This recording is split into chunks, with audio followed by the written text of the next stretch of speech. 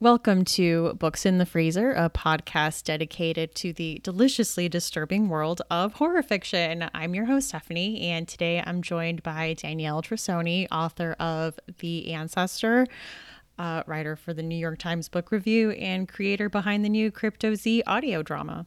Thanks for having me here. It's great to be on the podcast. I am so happy to have you here, and welcome to the show. Thank you. It's exciting to be here. We're in the third month of the pandemic, and I'm kind of just happy to be here in general. not sick, still able to do what I love, which is talk about horror fiction and write books and talk to people who share my interests. So we will be doing some of that. Macmillan Audio presents His and Hers, the spine-chilling new audiobook from Alice Feeney, the best-selling author of Sometimes I Lie. There are two sides to every story, which means someone is always lying. His and Hers is a twisty, smart, and gripping tale of suspense, told by expert narrators Richard Armitage and Stephanie Racine, that will keep listeners guessing until the very end. Someone isn't telling the truth, and some secrets are worth killing to keep. Download His and Hers by Alice Feeney wherever audiobooks are sold.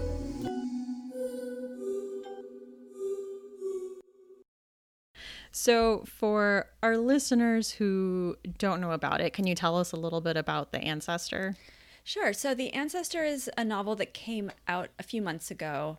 It is gothic horror fiction, kind of in the classic sense, except for it takes a very weird sci-fi turn about 3/4 of the way through or toward the end. It's kind of on the edge of many genres, actually. Like, it's been described as a mystery, it's been described as a horror novel, it's been described as literary fiction, it's been described as sci-fi. So I don't really try to classify it anymore. I kind of just say, like, this is what it is. But to give just a brief summary, it's about a woman who takes a DNA test, just like the kind of spit in a tube test that so many people take. I've taken them. I know so many people who have. And through various machinations, she ends up discovering that she has a family she didn't know about in the Italian Alps, and that she's inherited a title. She's a nobility. She's a countess. And so she goes to this place to see what it is. And of course, very bad things happen. Yes. I mean, it would definitely appeal to people who love horror. And that's what I did like about it, is it did have all of these blends of genres. It had all the good, like, gothic build up, the castle and the atmosphere and everything there. And then it does take a turn into kind of cryptozoology. Right. Yeah. Cryptozoology, a little bit of like sci-fi, but in the like true old-fashioned sense of like it's about science. I became fascinated with the history of evolution and what it means to be human and our ancestors. So, the book, it works on a couple of different levels because, it's about this main character, Alberta, her ancestry, right? She learns about these strange ancestors she has, but also the way that I was thinking about the book is in a sort of a larger scale about human ancestry and this idea that, so we're Homo sapiens, but, 100,000 years ago, there were 5 different kinds of humanoid creatures that walked the planet.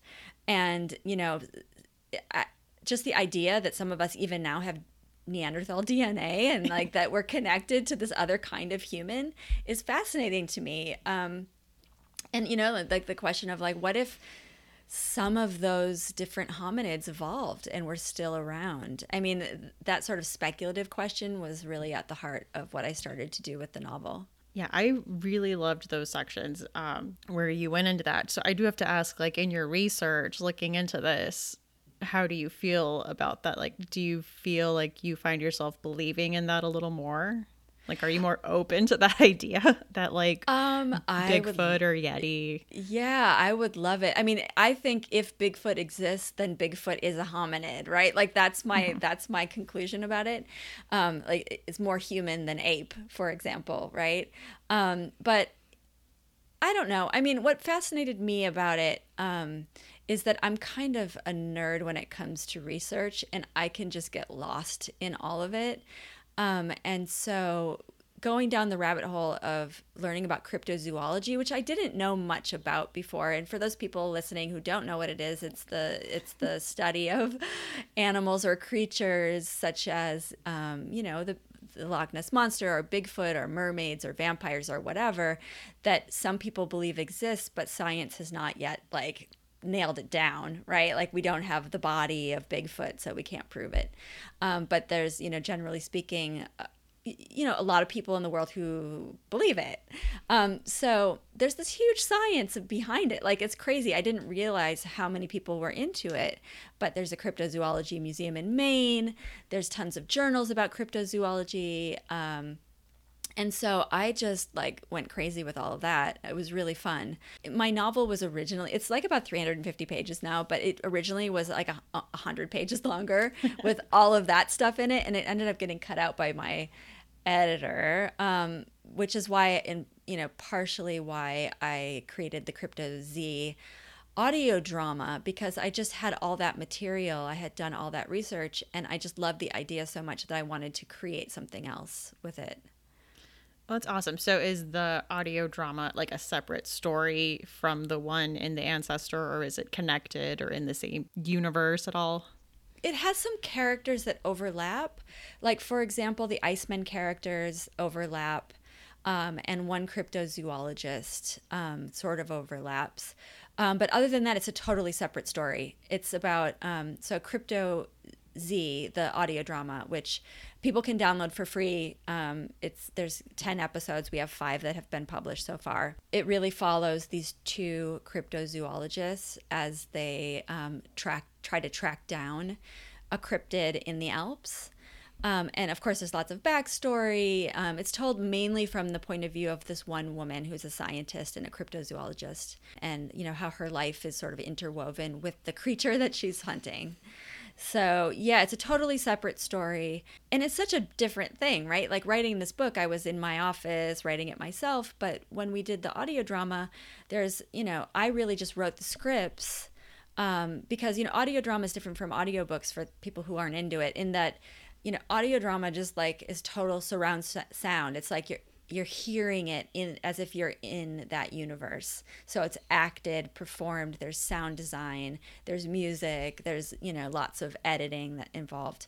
Anyway, so we had like 15 actors and a sound designer and a director, and it just became this big, huge, wonderful project that was so much fun to do. So I really like, if anyone out there is at all interested in hearing, something like that, I would go download it and take a listen, at least to the first episode, because for me, it was really shocking, like how much can be done in that medium.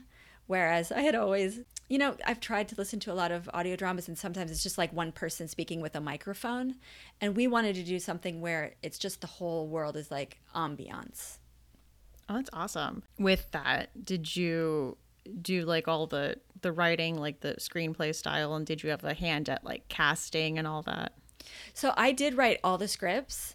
I just went away and wrote 10, 30-minute scripts. So I did that part. I didn't have, and then I handed it off to the guy who directed it, and I let him do all the rest because, he was really great and let me hear the audition tapes and stuff like that, the audio. And I did have a hand in saying, oh yeah, I like that one or I don't like that one. But in the end, it was really his thing, in the production. Also, just because as a writer, I just like to get back to my writing. So I don't have fantasies of directing anything. So I just like handed it off and went back into my little writing cave and continued to work. So was it very different, kind of doing more of that screenplay style where all the information has to be relayed through dialogue? Oh yeah, and because I've written just a couple of. I wrote a feature once, and I wrote a couple of pilots for television, basically just for me, like to teach me how to do it. And it's also visual, right? Like, you're setting up the drama through what the camera sees, and I think of dialogue in that situation as almost like punctuating the visuals, like supporting what's happening dramatically, like on the screen. And audio drama, obviously, you can't see anything, so everything is what you hear. And I found myself going through the script and choosing locations and choosing actions that the characters would take and choosing really just the whole dramatic sequence of an episode based on what sounded cool.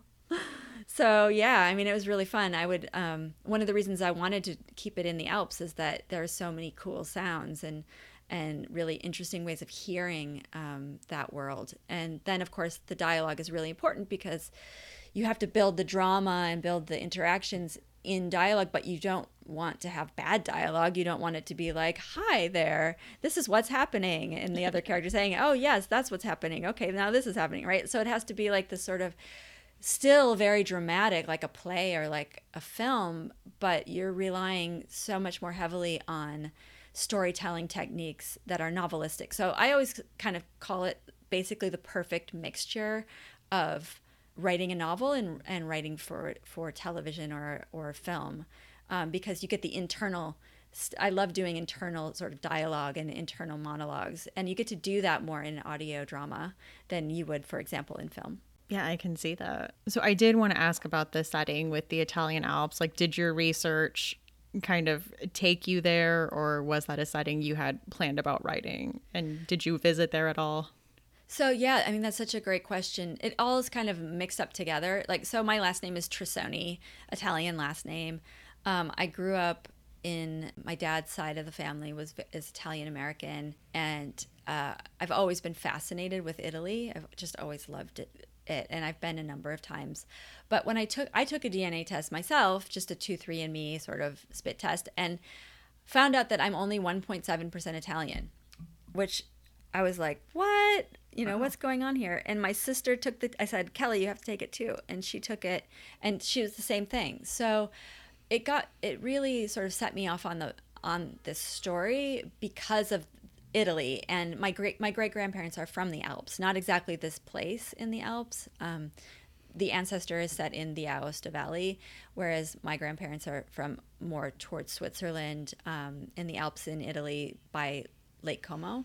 So it did get me sort of going on that path. But really, one of the reasons I chose that setting is because of Frankenstein. The Mont Blanc, is a big part of the ancestor. And obviously there's a section of Frankenstein where Frankenstein's monster is climbing the Alps, and it's just this very dramatic scene. It's always stayed with me. So, there are a number of reasons why I chose that setting. And then, of course, after I chose it, I did a lot of research, and I did end up going there, which was amazing. It was just so beautiful and very, very kind of remote, not a lot of people there. The structures are so old, right? Like, we went and visited these little mountain houses, for example, that are, probably a couple of 100 years old. And just seeing them sort of nestled in between these mountains was amazing. So yeah, I did all of that before and during writing the book. That's awesome. Was there any type of castle there at all? Yes, there were. Oh, wow. Many. I actually slept in one for one night. You could, it was like an Airbnb. Oh, that's awesome. Yeah, and that really helped the research. But I did visit there. There are a number of castles there, and they're all really particular to that region. They're built a certain way, and they have certain interiors. So that, what you read in the book is really very authentic, because I went and made sure that the kinds of rooms that you'd find in a castle in the Aosta Valley were the kinds of rooms that Alberta or Bert found when she went to the castle in the Alps. Wow. Yeah, so very granular research, right? I'm kind of like that. I wrote a novel called Angelology. That was my first novel, and it was the same thing. I did a lot of research about the places and about the story, and it's fun. That does seem fun. So yeah, Angelology had a bit of like paranormal kind of supernatural stuff to it too. Yeah. Yeah, it did. So the story with Angelology is about the premise of it is that a woman, a nun actually, who's in her 20s, discovers that she is part of this sort of global war between the Nephilim, which is I don't know if you know what that is, but it's a biblical creature that's first mentioned sort of just in passing in Genesis, but then there's all of this stuff outside of the Bible by scholars who have written about them. They are a combination of human beings and angels, and they were created when a group of angels came to earth, fell in love with human women, and their children were called Nephilim, or giants. So, for example, Samson was considered a giant or perhaps a Nephilim. And, they show up throughout the Bible in these various, disguise. I don't want to say disguises, but like various forms, right? Where they're not like flying around, or they don't have wings, but they're part of that heritage.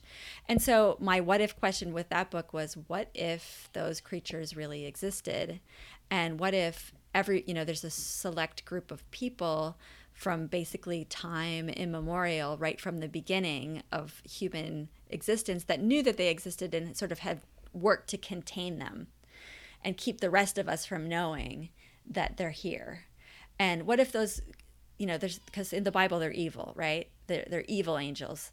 So what if those creatures actually are responsible for a lot of the terrible things that have happened throughout human history? And so the novel, it begins in sort of the present moment with this young woman discovering that she's descended from the group of people who are fighting them. Oh, and wow. yeah, and that she's actually part of this fight. So she gets pulled in, and it becomes a sort of mythological battle book. Oh, wow, that sounds really interesting. Yeah, I'll send you a copy. You should send me your address. I'll mail you a copy. I think you would like love it. That. So is that, I know there's two, is it a duology, or is that going to have more coming with it? It was going to be, there were going to be three. There's two. And then my editor left my publishing house and the series stopped. So I keep getting requests for the third one. And I am going to write it at some point. I just have to figure out how to do that. I will go back to it, but I have some people who are mad at me because they want the third one. And believe me, I would like to write it, but I have to figure out the right way to do it. You got to do it how you got to do it. Got to do it how it works. I mean, Yeah. I've had some people say, do a GoFundMe and we'll just buy it in advance and then you can write it. And I could do that, I guess, but I would really like to have a publishing house, involved so that it gets published properly. I can see that. So you described yourself as a kind of fan of horror. What is your personal history with horror? So I grew up reading really indiscriminately, and I read a lot of horror as a kid, just without thinking of it as horror. I don't think we think in genres then, right? Like you pick up V.C. Andrews and then you pick up something else, and then you're reading Judy Blume, and then you're like off to fantasy. And I mean, I was anyway. I just went through the library and chose whatever was interesting. So I ended up reading like a lot of Anne Rice and a lot of Stephen King and a lot of V.C. Andrews and books like that when I was growing up. And it just sort of stayed with me, I think, because I've always been interested in writing stories that have a darkness to them. And I'm really fascinated by mythology and using sort of creatures from mythology in those stories. And so the combination of those things, I guess, lands me in the horror, landscape. Also, I was asked a couple of years ago to start writing the New York Times Book Review horror column. Mm-hmm. And I think that was essentially because of Angelology, which people classify as horror or supernatural thriller, or however they classify it as different things. But I think, basically other people saw me as a horror writer too. So, and I'm very happy to have this ability to read all of these great horror novels that are coming out and write about them. It's really been one of the most fun things I've been doing in the past few years, is that column. Yeah, I saw you just it just came out, the summer reading list. Yeah. Yes. So there was a lot of good books on there. So what has that been like, writing that column? So it's been really fun. it's changed a little bit since the pandemic hit because I'm not really able to get paper galleys as much. And I used to be able to get, basically they would send them. Everyone at the book review is working from different locations. So they used to send them to the book review, and then the book review would choose books, some of the books, and then send them, and I would choose other ones. But now I'm pretty much choosing everything myself. So I'm really just out hunting, looking. So if you have any good recommendations about books coming out in August and September, let me know. But yeah, it's been a lot of fun. I get to read, kind of like the best books out there, and I get to read them before other people do. So that's really fun. It is really fun. Yeah. So would any of the ones coming out, well, I don't know if you're familiar with our scariness scale, but books in the freezer, we usually rate on like a scariness scale. And so like least scary or like not super scary is room temperature. And then it goes to fridge. And then like very scary goes in the freezer, like Joey with The Shining from Friends. Amazing. So what's a recent freezer book for you? Let me think. So The Living Dead, which is coming out in a couple weeks, is pretty scary, especially right now. Although, it's like 600 pages and it's insane. Like there's just so much that happens in that book. What else? Let me think. Oh, Wonderland by Zoji Stage. I don't know if you've read that yet. That just came out or is just coming out. I haven't read it, but it's on my like immediately when it comes out, I'm getting it. It's scary and not like a slasher scary, right? Like for me, psychological scary tends to almost scare me more than, someone with an axe running after someone in the hallway. Like Wonderland is very psychologically scary because it touches these points of what's reality and what's our imagination and what's sanity and can we hurt people in ways that we don't mean to, and what happens when we do. And I don't know, I think it's pretty great. What else was super scary that I've read? Oh, Josh Malerman's new book, Mallory. It's pretty scary if you liked Bird Box. I did like Bird Box. Yeah. That's one I'm looking forward to. Yeah, it's good. And you were also recently a jurist for the Pulitzer. Yes, I was actually. The last 2 years, I was on that jury. I think that's very cool that they had me do that. I mean, my history, yes, I'm only talking with you about horror, but my history is that, I had 2 literary memoirs, and I've written sort of so-called literary fiction before as well. So that's, I think, why I was chosen to do that. But yeah, and it was an amazing experience. And the book's totally different kind of book comes to me, when I'm doing that kind of jury. But yeah. We had, like 300 books come. I had, wow. A year coming because publishers submit those books and we have to look at them all. We don't read them cover to cover every book, but we do, look at it, read a few chapters at least, and think about it before we nominate the finalists. Yeah, I had no idea how that worked. That's a crazy amount. It's a crazy amount. It's a lot of work. It's kind of a big responsibility though, because the winner of that prize, it's really it does sell a lot of books, and it does create a nice platform for that book. So you feel, or at least I did, feel a lot of responsibility to not just choose your favorite author, right? Like to really read widely. And I wanted to, I wanted to read writers who might not be normally chosen for that prize. So I did read genre writers too. And oh, that's awesome. And wanted to consider that element as well. And, women writers, it seems like there was a time in my life where I was really upset at how, and I still am, that so many prizes are given to men, the big prizes. And that's changing, I think, a little bit in the last 10 years. But if you look 30 years back and you go and look at these lists, it's just year after year after year, it's men. I know people have been a lot more cognizant of it. Like, I know, especially in the Twitter sphere that I'm in, every time a like buy the book comes out, people are looking to see are any female authors mentioned. Right. Right. No, I remember, who was it? It was one of the writers of the Wire, I think, or I can't remember, who had just all men. There was a big backlash. What is his name? I can't remember. Anyway, I can't think of it either. Yeah, and in my summer column from last year, there was an anthology called Flight or Fright. Yep. That was all men. It was 17 short stories, not a woman in the bunch. 17 horror short stories. And I was like beside myself. I couldn't believe it that this anthology would so egregiously cut out women writers, and people of color too. I don't believe there were any people of color or any women. It was 100% white men. And I just didn't even want to read it. I did read it and I did review it, but I suppose it's not the writers who wrote the short story. It's, the people in that anthology, they don't know what the editors are choosing. Yeah. Right. It's not their fault, but it is the editors. It was egregious. They should have.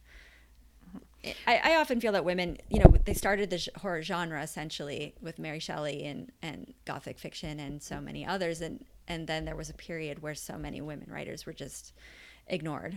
Yeah.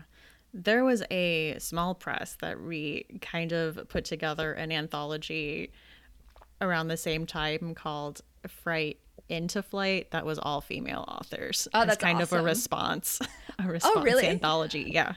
I wish that I had seen that. That's so cool. Yeah, I know. I mean, I that should be published by like and publicized, right? Like it should be. Actually, in my original review, and it was cut, this line was cut from the review, I said, I think these editors need to do another anthology of all women.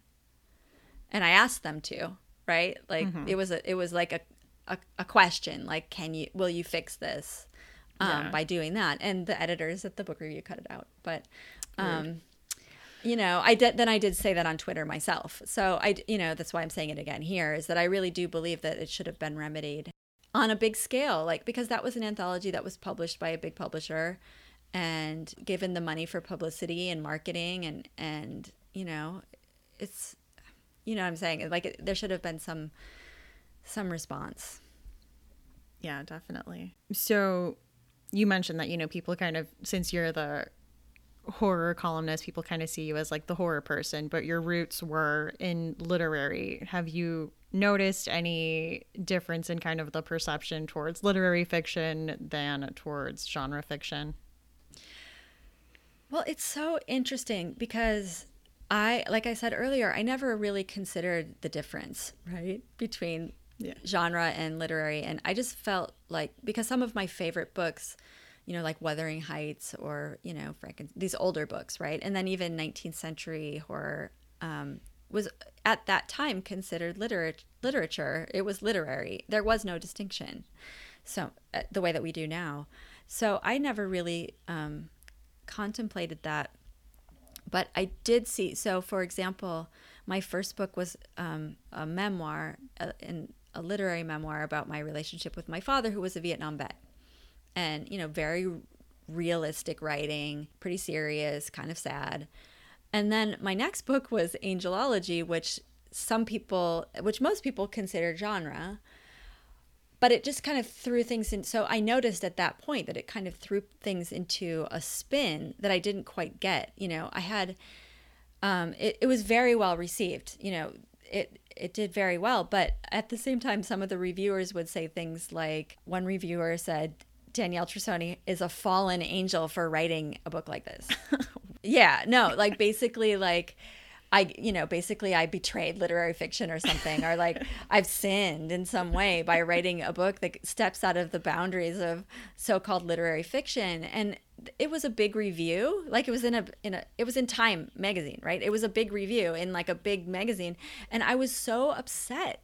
Like I still talk about it. It's 10 years later. I'm still like, I was so upset by it because like what Also, the person who wrote that review is a speculative fiction writer too. So I think it's only us that have these hang-ups, maybe.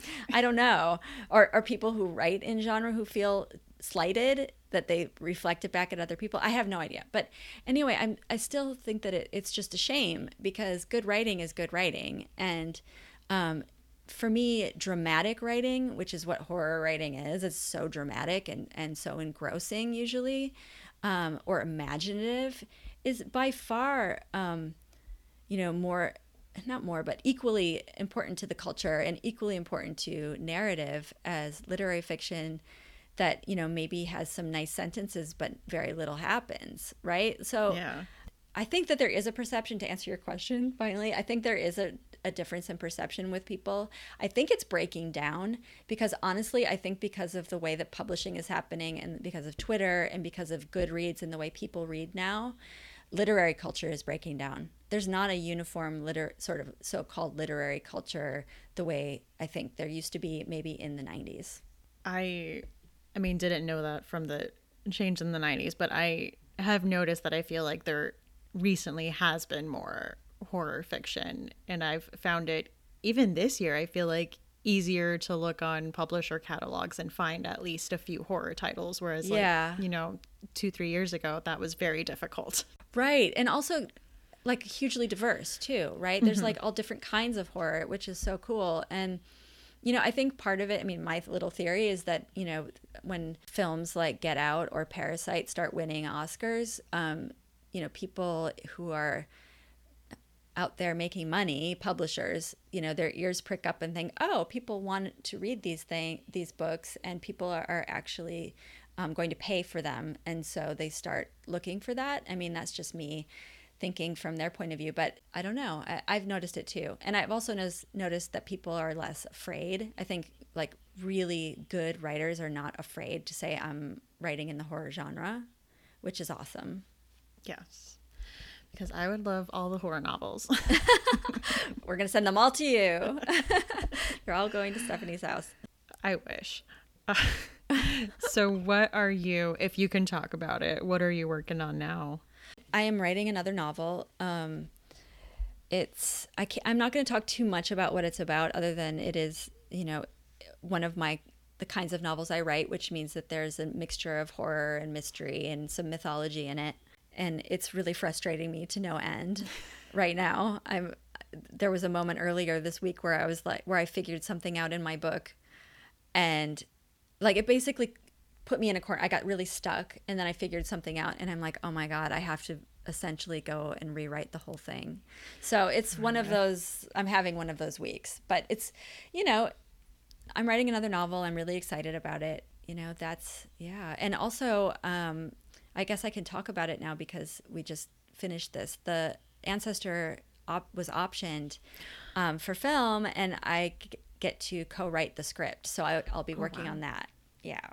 Oh, that is awesome news. Yes. I just got that news that we're closing that. So I can hopefully I can actually talk about it in public. By the time this comes out, I will have been able to. Oh, yeah, well, that would be a fun one to see on the screen. Don't you think? I mean, the Alps and oh yeah, I think it will be visually really, really great. All the atmosphere, be good. Just all the good Gothic stuff. Yeah, I know. That's what we want, right? It's gonna be fun. I can't wait. As is Books in the Freezer tradition, we ask all of our guests for a chilling obsession. So that is something in horror that you are enjoying. So me, like everybody else, I think right now, I'm kind of obsessed. I'm obsessed with Mexican Gothic. And what I love about it is the fungi horror, the mushroom horror, right? Like, yeah, I didn't realize that this was a thing, that there were like anthologies about with mushroom stories, and mushroom horror was really a real thing. So I'm obsessed with that right now.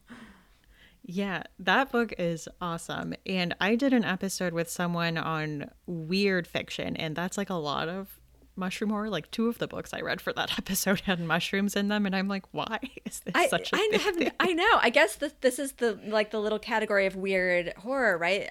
And I'm sure that there are so many other subcategories that I don't know about that I'm just excited someday for someone to introduce me to. But Mexican Gothic did introduce me to the mushroom side of weird fiction. That was good. That was a very good take on that. And then kind of like that, and what I've seen of a few things recently, kind of like the Lovecraftian take on white supremacy. Yep. Yeah. No, and I loved it because after writing The Ancestor, right, which is actually very similar to that book. It's both of them are Gothic, and both of them are about someone who goes to a castle and gets stuck, or a big house and gets stuck. And, you know, these like ancestral secrets are discovered. And, you know, there's framing wise, there's a lot of similarities. So I loved like falling into it, but seeing all of it from a totally different perspective and from, you know, this really talented writer. So it was such a treat for me. Yeah, we both went such different ways with it, even though, yeah, I didn't even think about you guys having the same devices until you mentioned it right now. Like, I didn't even. It's like 100% the same. I know. My review, and the book was reviewed in the Times, and basically it was all about Gothic fiction, right? Like how it's Gothic and how it follows these conventions. And then I got Mexican Gothic, and I was like, oh, this is exciting, another Gothic book. And I started reading it, and I was like, oh my God, there's so many similarities. I love this writer. So yeah, I'm excited to read her other books. Yeah, I think her vampire novel is getting reprinted with Tor, I think. Cool. Certain Dark Things. So yeah, that'll be exciting. Mexican Gothic is awesome. As is The Ancestor. Everyone needs to go check that out. It would be fun. Actually, it would be fun if she and I did a reading together. That would be. Wouldn't that be fun? Like both reading like super Gothic sections. And then another thing we have recently started doing on the podcast is asking people what their final girl song would be. Okay, so this is going to age me. This is going to date me. Like, I'm going to seem really old, but I wasn't actually a teenager or even someone who was listening to music when the song came out. It's older than me. But I was thinking that it would be amazing to have something kind of moody and slow. Like, do you like Joy Division? So Love Will Tear Us Apart, and like literally and figuratively would be a great song to have. I like that. Yeah, that would be good. You know, like everyone's answers have been such a different take on it. And so I really like it. All the different moods. Everyone has like a different vision for what that means.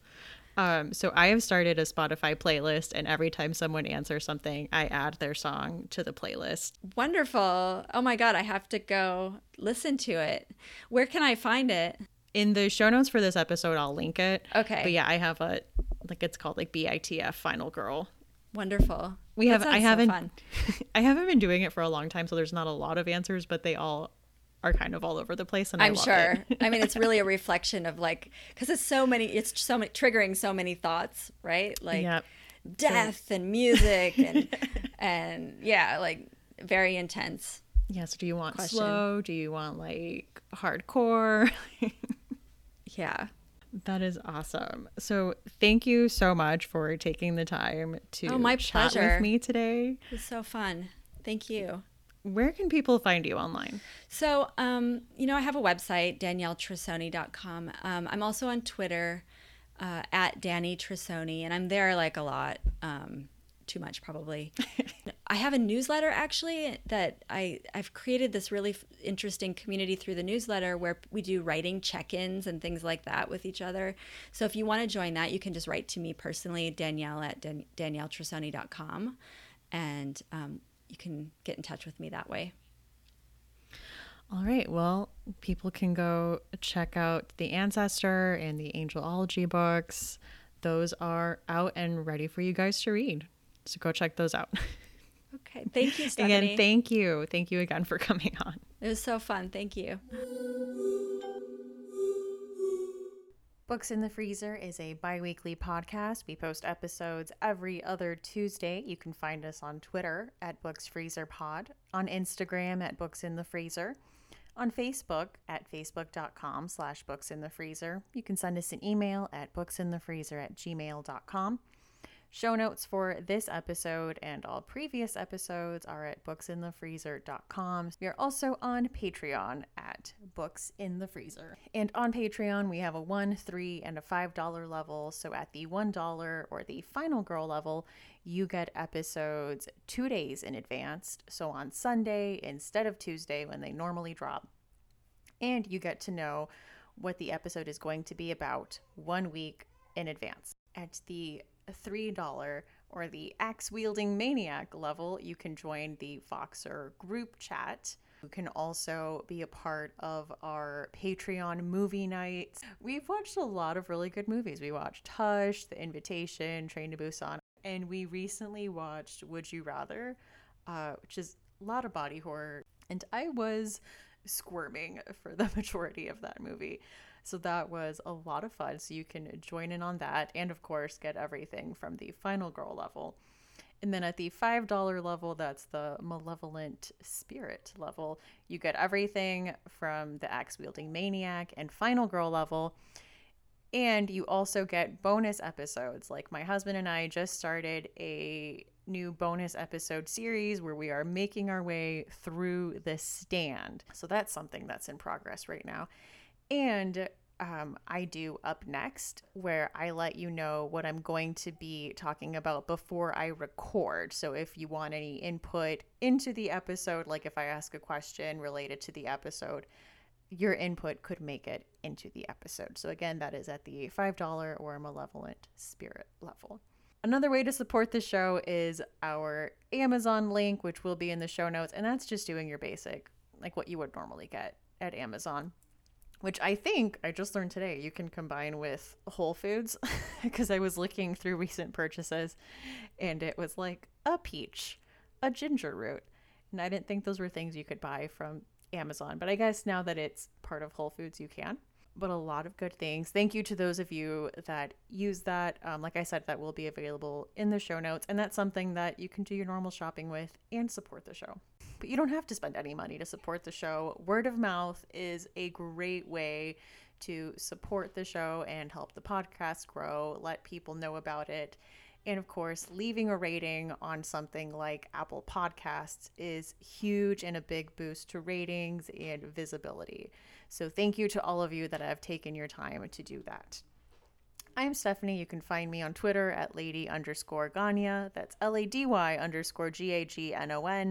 On Instagram at That's What She Read. That's with 2 A's. And on YouTube as That's What She Read. So join us next time for Books in the Freezer.